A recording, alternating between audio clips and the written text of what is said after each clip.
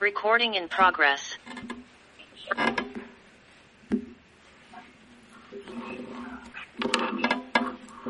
Okay.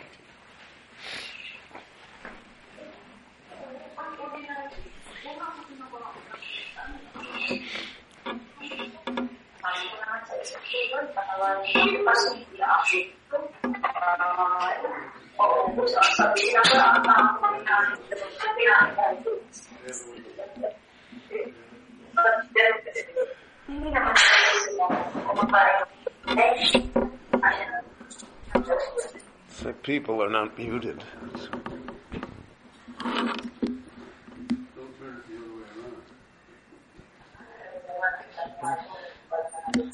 17 people here.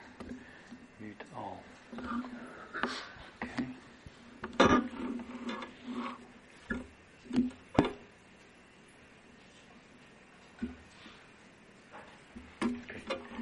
Muted. There's 17 people there. Boker Tov, everyone.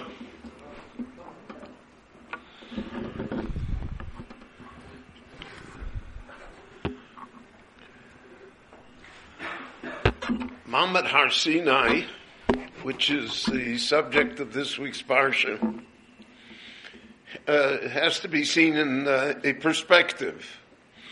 All of Torah is based upon perspective, so that when we look at individual events, great as the individual event may be, it has a background story to it.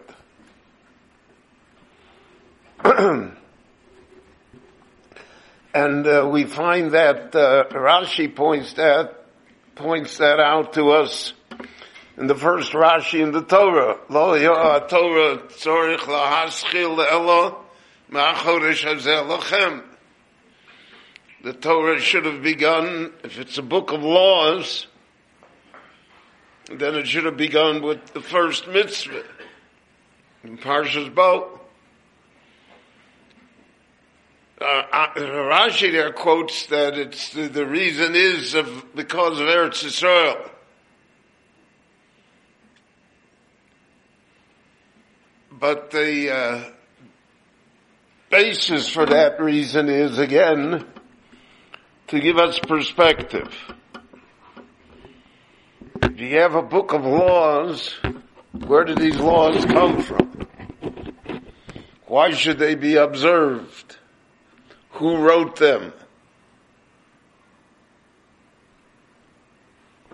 What were they meant to accomplish? So without that perspective, the book of laws is almost meaningless. We find that is part of the discussion in Jewish rabbinic history regarding books of laws.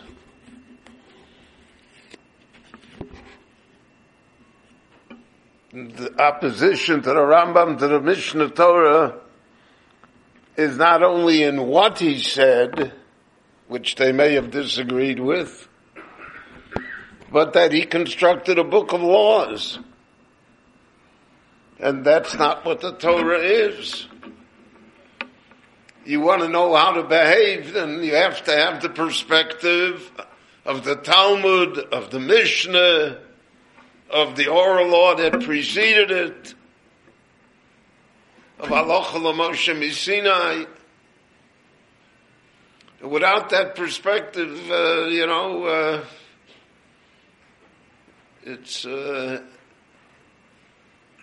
it's not the original. It's not what it's supposed to be. And therefore they objected to it. When the Shulchan Aruch came out, Rabbi Yosef Karo and later the Ramah, there were many who objected to it. The Marshal and others were bitterly opposed to it.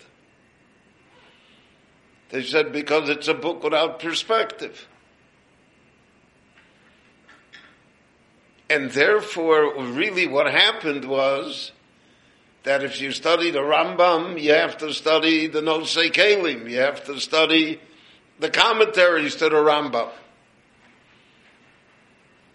And if you study the Shulchan Aruch, you have to study it with the Meforshim to the Shulchan Aruch.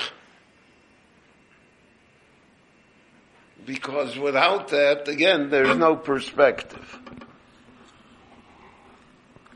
And that's true of everything in life. That's why we should treasure the memory of our parents and ancestors, because they give us perspective. And part of the terror of assimilation is that you have a generation that grows up that Asher Lo Yoda as Yosef has no perspective, and therefore doesn't know what you're talking about. He has no loyalty to anything. Nothing is important. We make up the rules now.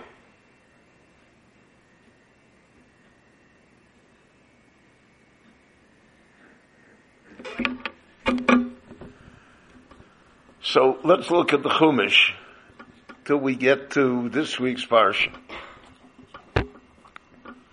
because it's meant to give us perspective. We cannot understand the revelation at Sinai and the granting of the Torah without realizing what preceded it. What is it based upon? Because then we will see a sense of purpose here. We won't just see, that the Almighty gave us a book of laws and we've got to do it and that's it. Because that doesn't really appeal to people and does not have an eternal or lasting quality to it. So the book begins Bereshis, right? Creation. So the first idea and perspective is that we live in a world that was created. And if it was created, then there's a creator, so to speak. And that the world is a wondrous place. But the world is a Gan Eden. It's paradise itself personified. But it also is a terrible place. Because it's a world of choice, freedom of will. It's a world of the Eitz Hadas, knowledge. Chazal said, Yosef Das, Yosef Machov. If you increase your knowledge, you will increase your pain.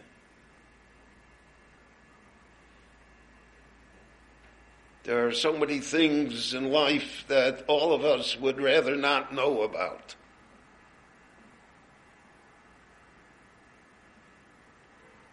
When you know everything, then it's a painful world. And that's the world that the Lord created human beings to inhabit. Well, we're talking about humanity, everybody.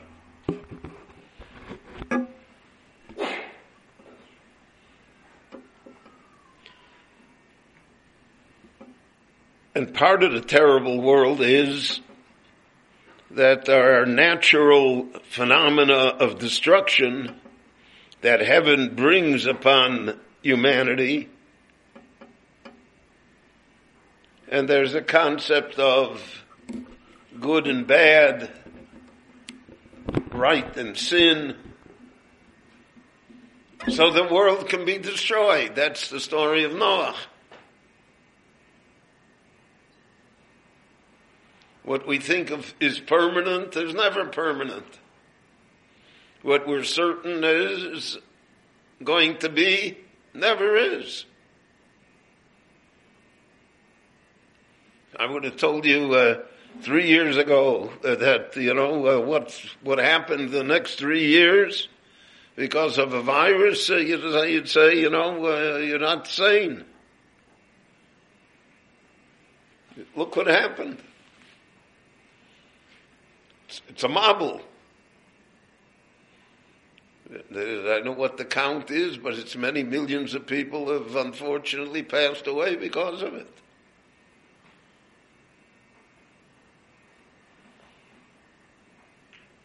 So, the world starts again. There will be a post-corona world too.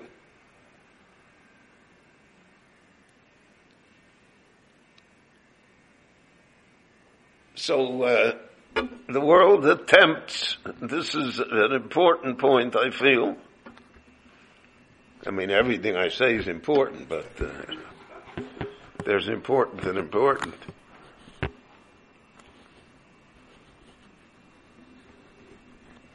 They build a tower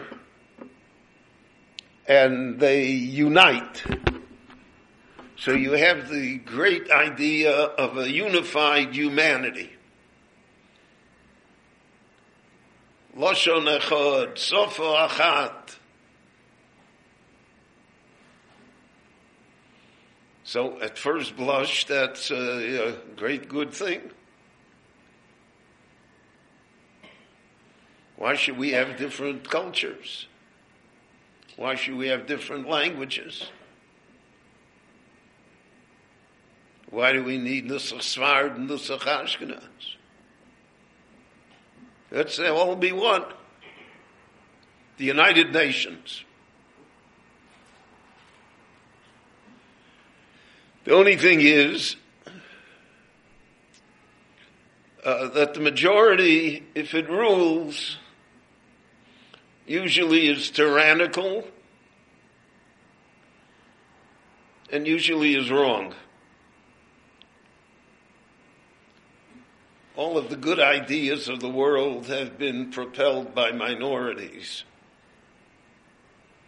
by dissidents, by people who thought out of the box, by nonconformists.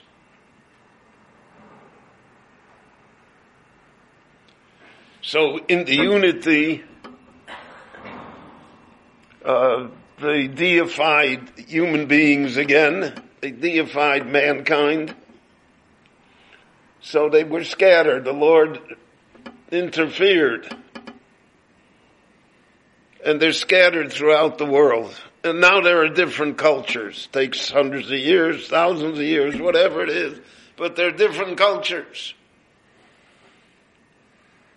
The people who live in Asia have a different culture, a different personality than the people who lived in Scandinavia.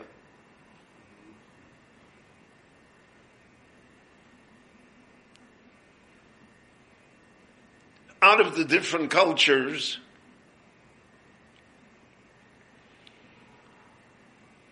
the unifying force still remained, and that was of paganism,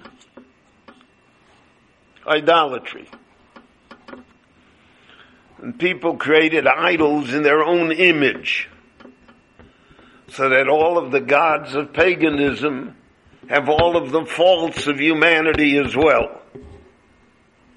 So in all of the mythology of paganism, whether it be of Nordic paganism, or Greek, or Roman, or Asian, Indian, the gods are not nice people. The gods are like we are. They're selfish. They're violent. They want to rule over other gods.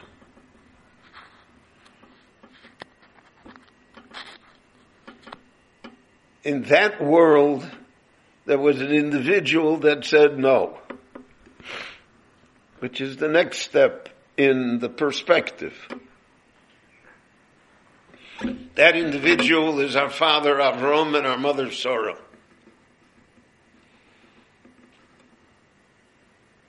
Ki echad krosiv, the Navi says. I called him one, the only one.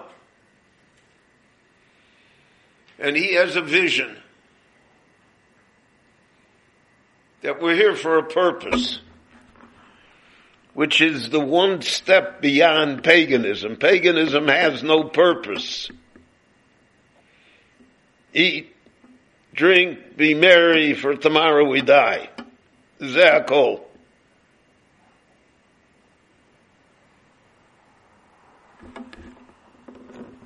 I saw an interview with a leading sports figure in the United States.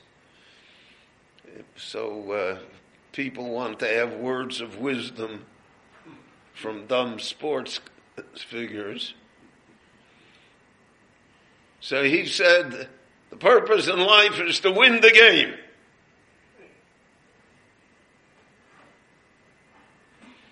So how do you define that? How do you, as if at the end is the end, then how do you win the game? And what is the game? And what's called winning? So Avram Avinu came to define that, Avram and Sarah. Purpose of life, he said, is to help others. That's the Amud HaChesed. To do goodness, to realize that that's the purpose that we are here for. We're here to be positive. We're here to push good things. We are here to be hospitable. And we're here to be moral.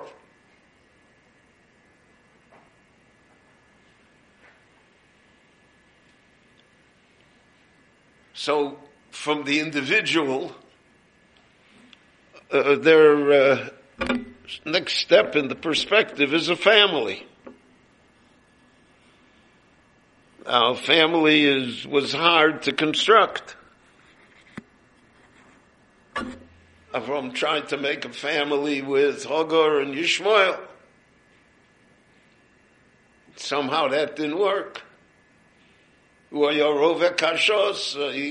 purpose is to win the archery championship. Yorobakol v'yad kol bo. He'll do anything to get it.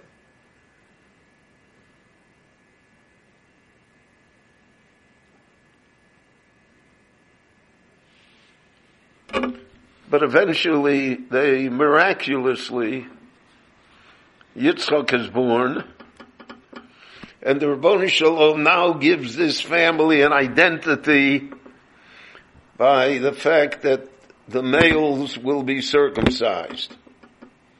The concept of Milah is to give identity to the family.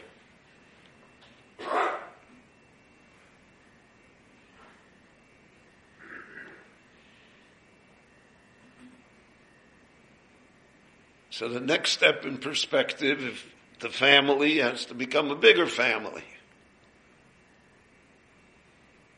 Because numbers do count. So you have Yaakov. So again, Esav chooses not to be part of the family. That's really what his choice is. I don't want to be Yitzchak's son. I don't want to subscribe to that. So he reverts back to paganism. And that's what it means that he is a hunter. He's a predator. The world is full of predators.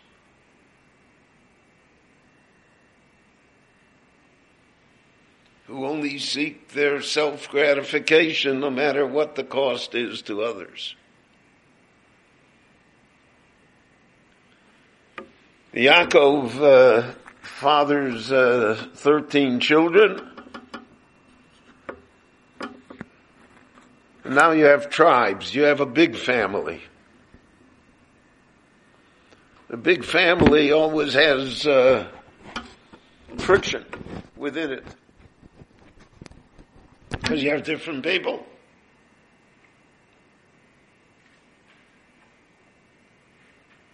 And how do you handle the friction? So we have the example of Yosef and his brothers, where the brothers are willing Again, this is the perspective. The brothers are willing to destroy the family because of an idea that they have that they're being persecuted, discriminated against. Their father doesn't see it, and they do. So you have the whole story of Yosef and the brothers.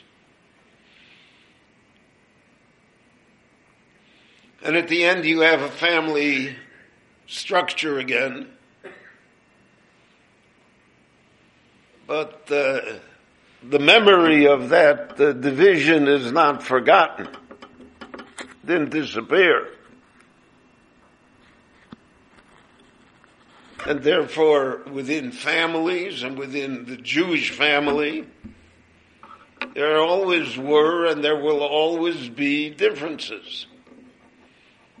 Differences of opinion, of outlook, of personalities.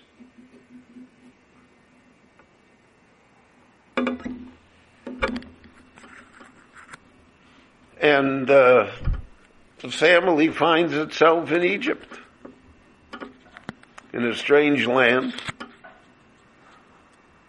under strange circumstances. Excuse me. So now part of the perspective is that they go into centuries of bondage, of slavery.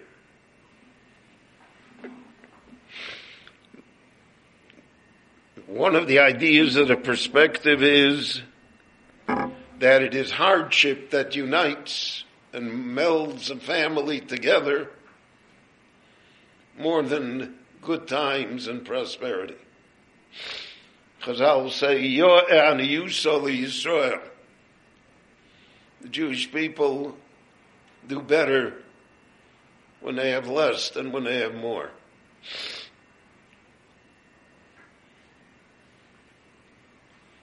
Because troubles demand a response. Prosperity does not. One of my favorite stories is that the parents had a child, and until Johnny was 5 years old, he never said a word. And then one day, as he was eating breakfast, he said to his mother, the porridge is too hot. Well, she exploded. He spoke. She called up her husband at work, Johnny spoke, etc. When everything calmed down, she asked him, why didn't you say anything until now? He said, until now, everything was fine.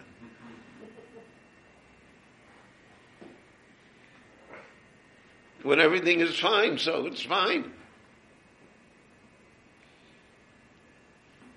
The nation is always hardened, it's annealed by the difficulties that it faces in accomplishment.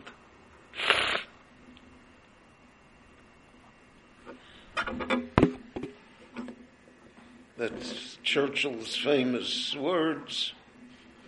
He said, I have nothing to offer but blood, tears, toil, and sweat. That's what got the Allies through the Second World War.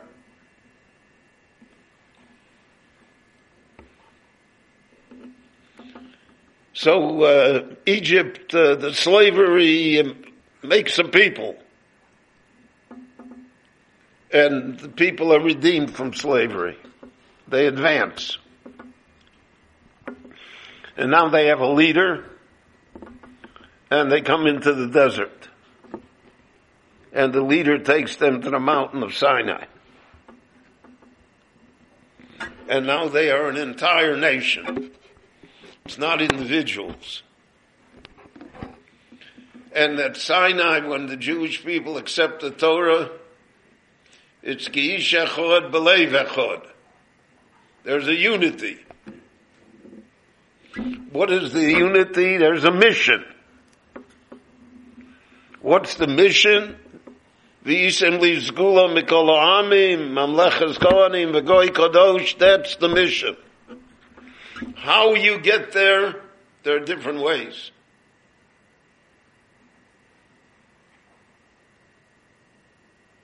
But with the mission, there's, so to speak, a guidebook. That becomes the Torah. The guidebook allows for a great deal of creativity, innovative behavior. The Ramban says in this week's Parsha that the Aseret HaDvorim includes all of the 613 mitzvahs. You got to put them into which category it fits.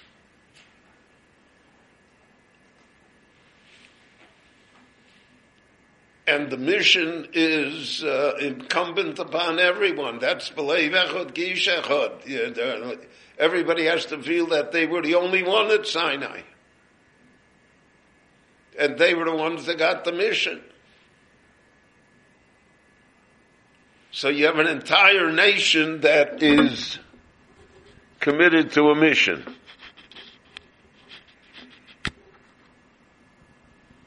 Now we can understand why the Torah starts here, why the Torah gives us the mitzvahs here.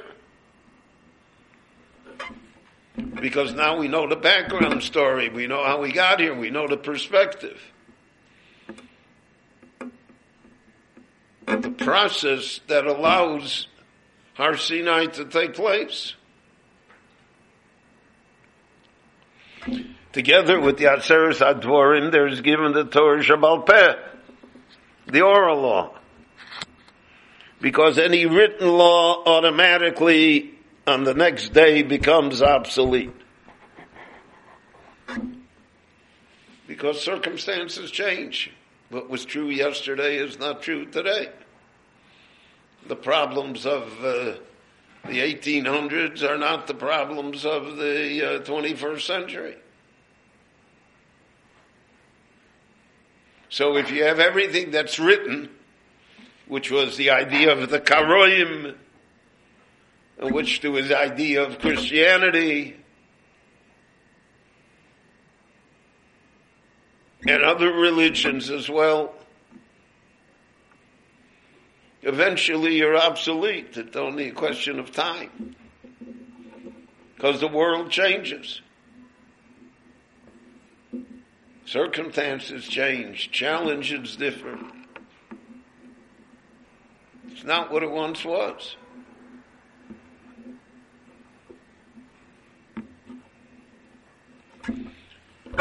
So therefore the Torah Shebal Peh is the necessary adjustment, so to speak, to the revealed Torah, because it allows the revealed Torah to become a living Torah that will always be able to inspire and adapt to given circumstances, no matter what they may be, and whenever and wherever they may occur. And that's the basic argument that always existed within the Jewish people. Is the Torah Shebal Peh divine? Who gave it to us? Do you see today, there are many Jews that are not necessarily observant. But they believe there is a Torah Shebal Peh. They just say that he has the freedom not to observe it. But there are those that say there never was a Torah Shebal Peh, or that the Torah Shebal Peh is fiction.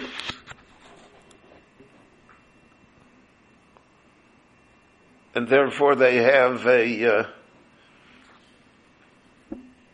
distorted view of Judaism. They've lost the perspective. And that really is the struggle that exists today.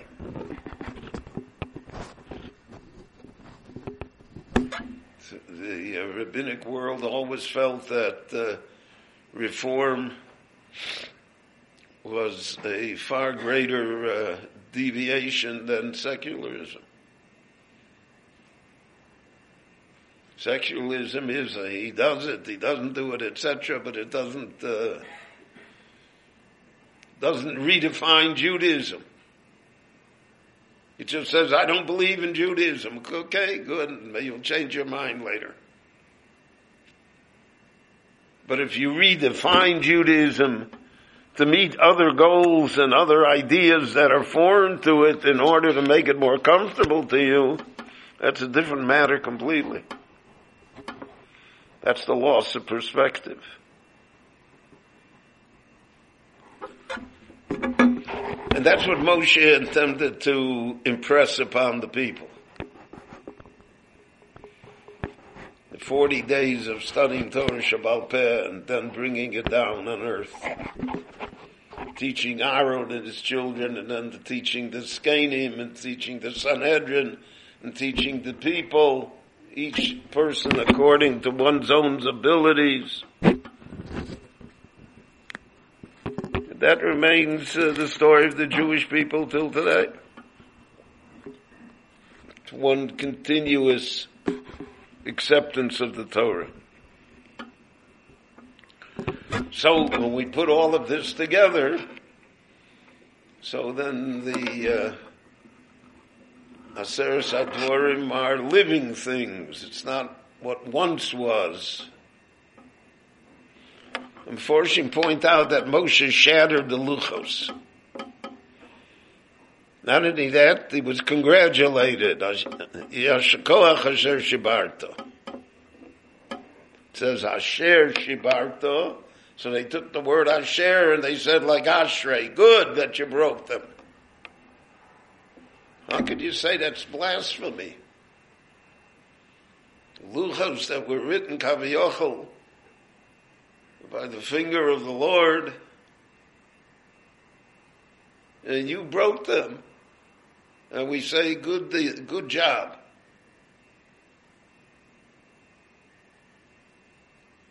So there are many interpretations, but one that fits with this idea of perspective is the Rabboni Shalom told us you can live without the luchos. You can survive without that. You cannot survive without Torah Shabbal Peh. You cannot survive without tradition, without family, without realizing the uniqueness of your people, without having the mission of Zgula Mikol Ha'amim. If you don't have that, then you cannot survive. You can survive without a land, and you can survive without the Holy Temple. You can't survive without Torah Shabbal Peh. And that is a basic, strong lesson that remains in force till today. And therefore, in our renewed commitment to Torah, we accept the Torah in every generation. We live the story of Sinai. In that commitment is also the commitment to Torah Shabbal Peh, which is the secret of our existence.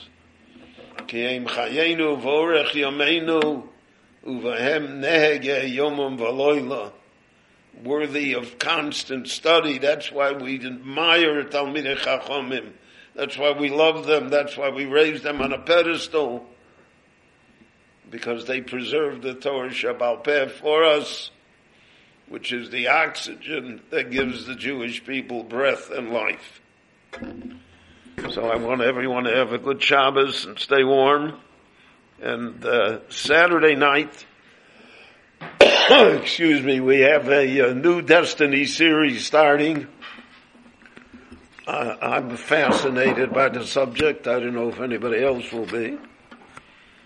And if you are interested, just call Nochem Amsel, and he'll send you the link if you want it by Zoom. Otherwise, you can come here 8 o'clock Saturday night.